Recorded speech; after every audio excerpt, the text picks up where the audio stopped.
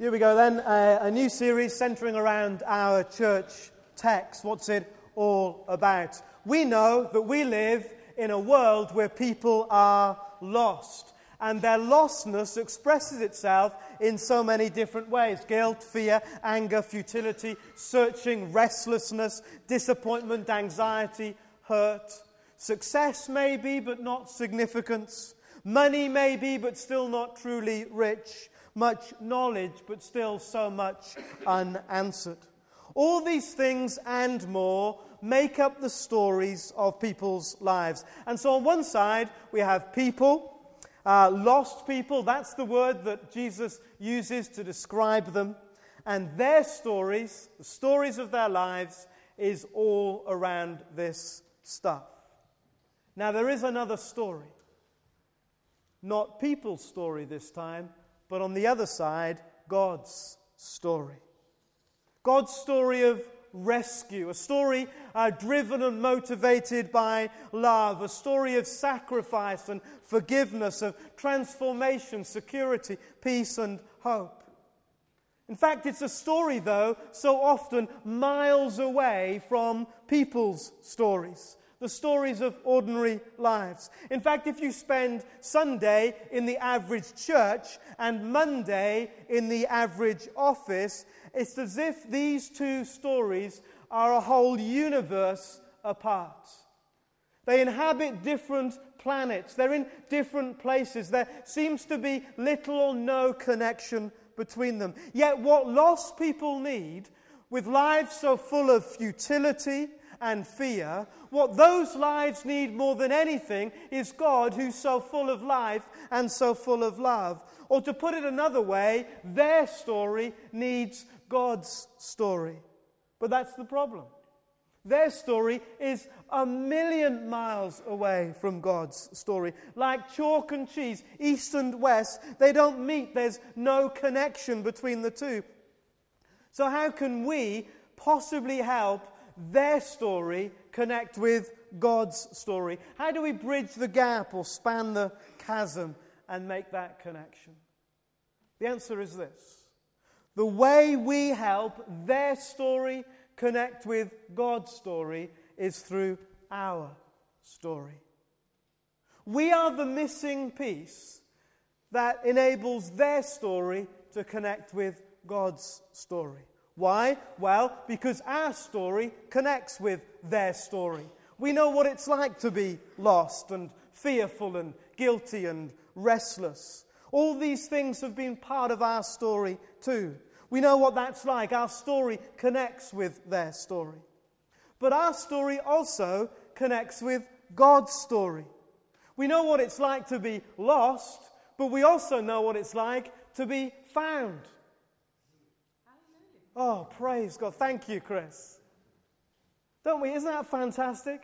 We do know what it's like to be lost, but we've discovered what it is to be found. So if our story is connected with their story and our story connects with God's story, then we can connect their story with God's story. Whose story makes the connection? Yours and mine. Our story. Which is probably why the Bible is so keen on us sharing our stories. Enter our church text for 2008. And please turn with me, would you, to Mark chapter 5, page 1107, the passage that was read to us a few moments ago.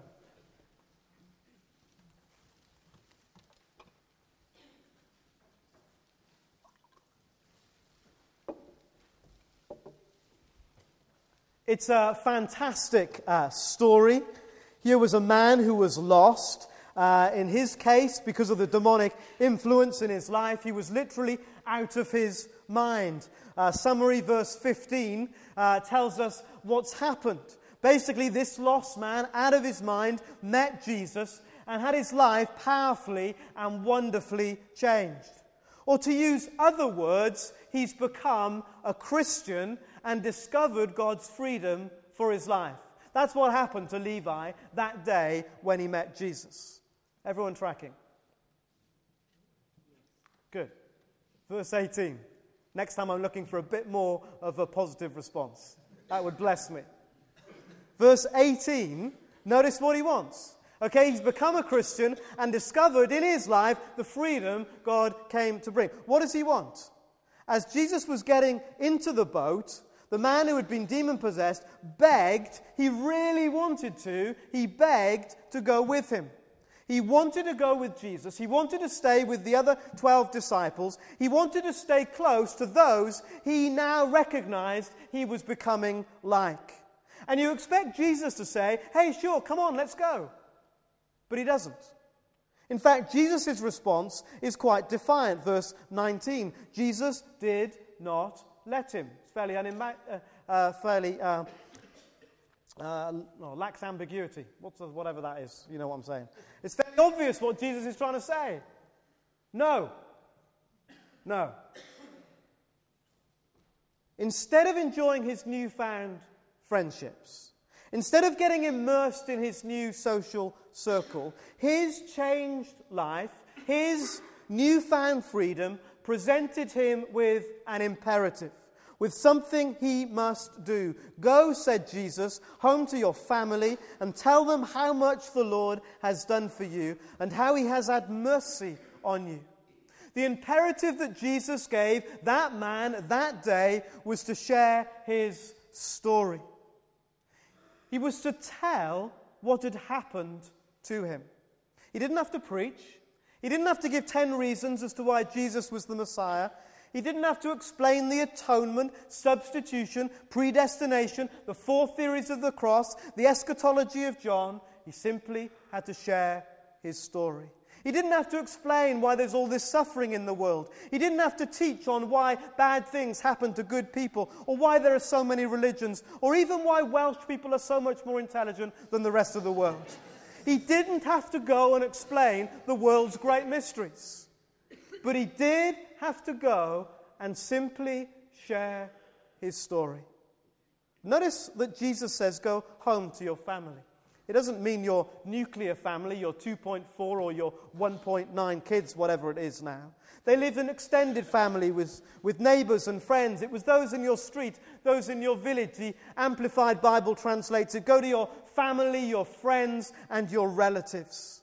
Certainly this guy understood what Jesus was getting at. The next verse tells us that he went to everyone he knew in the whole of the Decapolis, the region of 10 cities. He went to his whole sphere of influence, telling them what Jesus had done for him, sharing all over. And the result, all the people were amazed. All the people were amazed. Why such a positive response? Because his story made the connection. His story connected their story with God's story. And as he made that connection, so their stories began to connect with God's story. And they were amazed. And just in case you think I'm making all of this up, turn with me to John chapter 4, page 1067.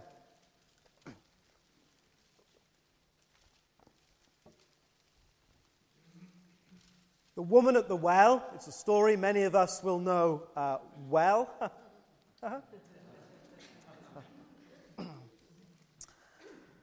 This woman has had an encounter with Jesus, who very gently, Jesus that is, points out to her that her 6 exclusive relationships with other men have not been able to satisfy her deepest needs. In meeting Jesus, her life is changed forever. She discovers that in him, she can find what she hasn't been able to find in any other relationship. She's so excited that she races back to the village to tell them all about it, leaving her water jar there by the well. And verse 39 tells us what happened. Many of the Samaritans from that town believed in him, that's Jesus, because of the woman's story. Testimony, story. Because of her story, many made the connection, and revival came to a Samaritan village. Again, it was not her great theological presentation or some great apologetic talk, but her story that made the connection. In a law court where truth is trying to be established, you have lawyers and maybe barristers whose job it is to argue the case. They're in defense-attack mode. They're either defending a point or attacking a point. But also in a law court, seeking to try and find the truth, you have witnesses. It's their job not to attack or to defend any particular point. It's their job simply to tell what they have seen and heard. Jesus has called us to be witnesses, not lawyers. Yes, there are some who are called to be lawyers for the faith, evangelists and apologists who defend and attack various points of truth and doctrine. Of course there are. But so often we think that's what our job is all of the time, and we don't feel very good at it, and quite frankly, we're not very good at it, so we don't do it. But then every now and again we feel so guilty after another sermon on evangelism or something, we think, well, we better have a go. And we can only imagine this kind of attack-defend kind of mode, so we go at it like a bull in a china shop. It's unbearable for us, it's unbearable for the people that we're talking to. It all goes horribly wrong and confirms our worst fears. I'll never do that again. And many of us have been caught in that kind of cycle when it comes to sharing our faith. Your primary calling is to be a witness, not a lawyer. To tell your story, to share what you have seen and what you have heard. And whatever you are feeling right now, I promise you, all of us here in this room can tell our story. It's our stories that will connect their story with God's story, the all-important connection. So we're called to be storytellers, a storytelling people. I will tell of the kindness of the Lord. All the Lord has done for us. Yes, the many good things he has done. Or Paul writes to the Corinthians and says, your life is like an open storybook, like an open letter from Christ. It's written not with ink. It's not something that people will read. It's something that they will see and hear in who you are. Come and listen. Let me tell you what he has done for me. The Message paraphrases Psalm 96 in a lovely way. Every day, tell how he saves. Tell all the peoples the miracles he does. And look at how the early church were living and sharing together. It says we cannot help speaking about what we've seen and heard. There it is, seen and heard. They could not stop. They were bursting to tell. Their problem was that they couldn't shut up. Just like Levi couldn't, just like the Samaritan woman couldn't. So why not us? Why is it so easy for us to keep quiet? Why are we not bursting to tell our story? Ask the person next to you for 20 seconds. Why? Why not? Oh, I think you've misunderstood me. Ask the person next to you for 20 seconds.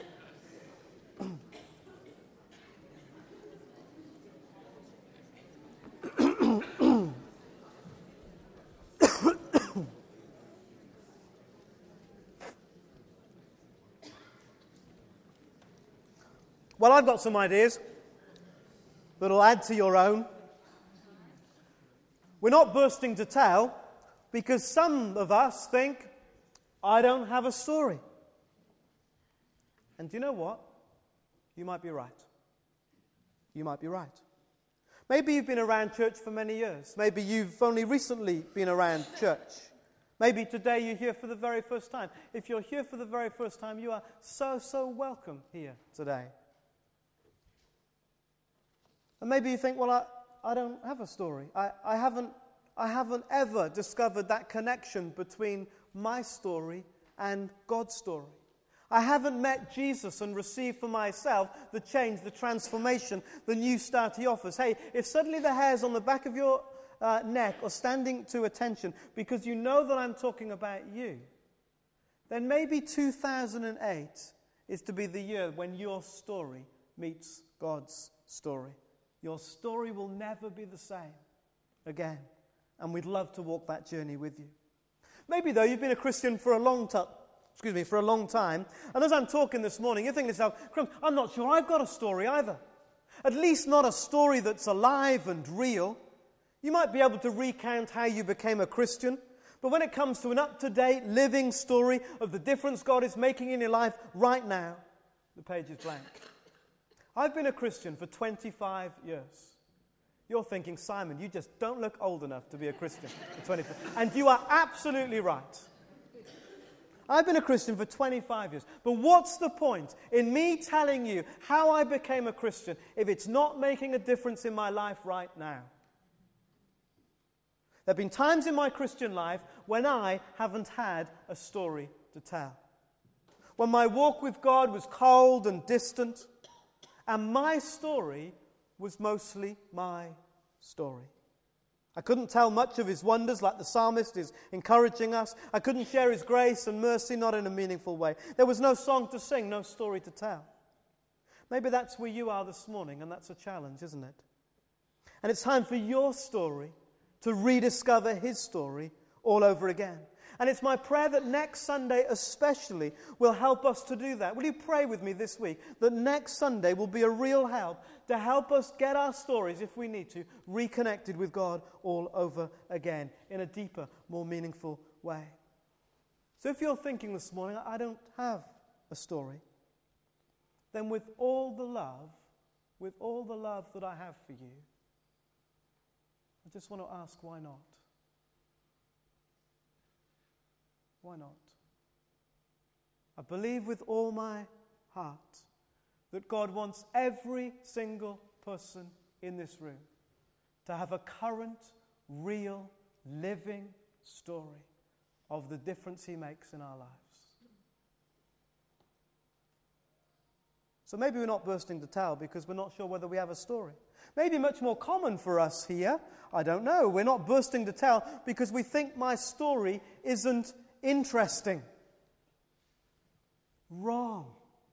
Manifestly wrong. We've all thought that our story is not interesting, but it's complete nonsense. Let me explain. One of the nicest ways to spend an evening for me is to have a meal with friends. A few weeks ago, some of us went to the Indian just around the corner from here. I don't know, there were 10, 12 of us, something like that. And everyone seemed to have a good time. They genuinely seemed to enjoy the evening. So what did we do all night? We talked. But actually, being a bit more specific, we did what people do all the time. Our talking was simply telling stories. Ordinary stories about our everyday lives. And that's what we do all the time. We talk about things that have happened, things that are going to happen, things that are on our hearts, on our minds, things that we wish had never happened, stories of ordinary, everyday life. And we love it. We can't get enough of it. If Radio Suffolk took out all the stories, there'd just be the weather and the travel. Perhaps Radio Suffolk is just the weather and the travel. Sometimes you see people standing, don't you, chatting for a long period of time. You go off and do your thing and you come back and they're still standing there chatting. And you will go up to them and say, "What are you guys doing? Putting the world to rights? Ho, ho, ho." No. No, 99% of the time, I guarantee they won't be putting the world to rights. They won't be talking about quantum physics or the splitting of the atom. 99% of the time, they will be gripped in conversation about ordinary stories, about ordinary lives, everyday stuff. Talking about something that has just happened or might happen, a decision they need to make, an experience they've gone through, something at work, at leisure, at home. 99% of it is packed with ordinary stuff. You'd never believe who I saw the other day. I was gutted about the match on Saturday. Have you heard who went out with who last night? Did you know the house over the road is up for sale? I wonder how much it's for. Have you seen the price of those chairs? Have you played with that iPhone yet? Ordinary stuff, everyday life. What makes the world go round? My point is, we say that our story is not interesting, but we spend loads of time listening to the stories of other people's ordinary lives. And we probably spend a fair bit of time telling stories about people's ordinary lives, our own lives included. Now, I know there are some people who are just as dull as dishwater. But you don't need to worry about them, because there are other people who are as dull as dishwater who'll just love their stories. Most of the time, we just love telling stories and listening to stories about people's lives. Everyday stories makes the world go round. Now, add to the fact that your story has an extraordinary dimension. All that darkness into light stuff that we've been talking about over these months. Add that dimension to your story, which people are probably interested in anyway, and the only person left thinking that your story is not interesting is you. You see, people that you are most likely to share with are people like you, aren't they? They live in the same area, they go to the same school, they use the same shops. Your story, in part, is their story anyway. And therefore, the difference God makes to your story, the way your faith helps you as a spouse, a parent, a family member, a friend, a neighbor, how it helps you cope with something difficult at work, how it helps you get through a dodgy, difficult relationship, some stress or anxiety, how God has answered prayers that you have prayed is much more interesting to people than you think.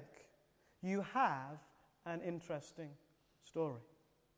And we've been guilty of thinking that good Christian stories are only those involving dramatic conversions. So an evangelist comes to town, for an example, who was a gangster, drug dealer, compulsive adulterer, and convicted murderer, but now he's come to Christ. Fantastic, isn't it? And it is genuinely fantastic when God changes someone's life in that kind of way, and it should be talked about and it should be celebrated. But what happens? An evangelist like that is coming to town, and everybody gets really excited and about this new evangelistic opportunity, and week after week you're told in church you've got to drag your friends to this thing, and one or two of you eventually do. And they hear the story of this great conversion, but they walk out almost totally untouched. Why? Why? Because they're going, hey, that's a great story, but you know, I don't do drugs, and I have one wife, and I haven't killed anybody yet. What's that story got to do with me? There's no connection. Please don't misunderstand me. I'm not against any of that stuff. By all means, win some. But your story of the extraordinary difference God's made in your ordinary life is probably far more interesting and relevant to people living ordinary life just like you. Which takes us to the third one. Probably not bursting to tell because we're not sure my story is relevant. We say, my story? It's not relevant. We tend to think, again, our job of faith sharing is to convince people that Christianity is true. We'll need to get them on track about creation. We'll need to get them convinced about Jesus, who he was and what he did. Because of that, most of our witnessing is back to this confrontational thing. We're back to this lawyer versus witness thing again. And your witnessing sometimes has ended up, especially with family members, hasn't it? You've tried to encourage a family member, and it just ends up in a row. If I asked you to raise your hand about how many times it's ended in a row when you've tried to speak to someone else in your family about Christ, many of you would raise your hand. Because you get into this confrontation thing about, is it true, is it that, is it the other? Because truth is important to you. Listen, it's not important to them. That's not the question they're asking. Now, of course, when people come to Christ, they have to establish that it's true. They have to ask the questions and work through them. That's why we have a questioning step. And as a church and as people, we help people through that stage. But that's not where it starts. That's not what people are asking. People generally are not wanting to know whether Jesus really was the Son of God. And they're not generally wanting to know whether Christianity is true or the only one faith. What they're wanting to know is, does it work? Will this really make a difference in my ordinary life? And there's no better answer to the question, will this make a difference in my ordinary life, than you talking about your story of the extraordinary difference God has made in your ordinary life. Cows by Candlelight a fortnight ago, we think we had 550 here in the evening, biggest gate for a long time. And it's really tempting. You've got this captive audience. What should we do? Let's give them the 10 reasons why Jesus was God's Son. And while we're at it, let's give them the 5 major proofs about the resurrection. Why didn't we do it? Not because we couldn't or because it isn't true, but because that's just not what they're asking. It would make no connection with them. It doesn't matter how much we long for them to be interested in it, they're not. What people are asking, in fact screaming and shouting every single day, and you meet them day in, day out, what people are screaming is whether there is something that can really make a difference in their ordinary life. And it's your story that answers that question and connects their story with God's story. So this year is to become the year of our stories. It was so exciting last year for me, as God was turning many bits of darkness in people's lives into light, to hear people sharing their stories, perhaps digging deeper at the gathering and in different ways. We shared some fantastic stories this last year. It's just the beginning. It's just the beginning. This year we need to hear so many more stories.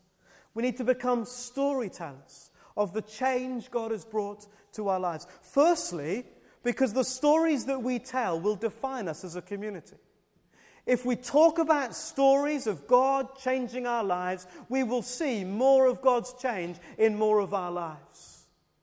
If we tell stories of lists and agendas and meetings and rotas, we'll become a people consumed with lists and agendas and meetings and rotas. We must tell our stories more.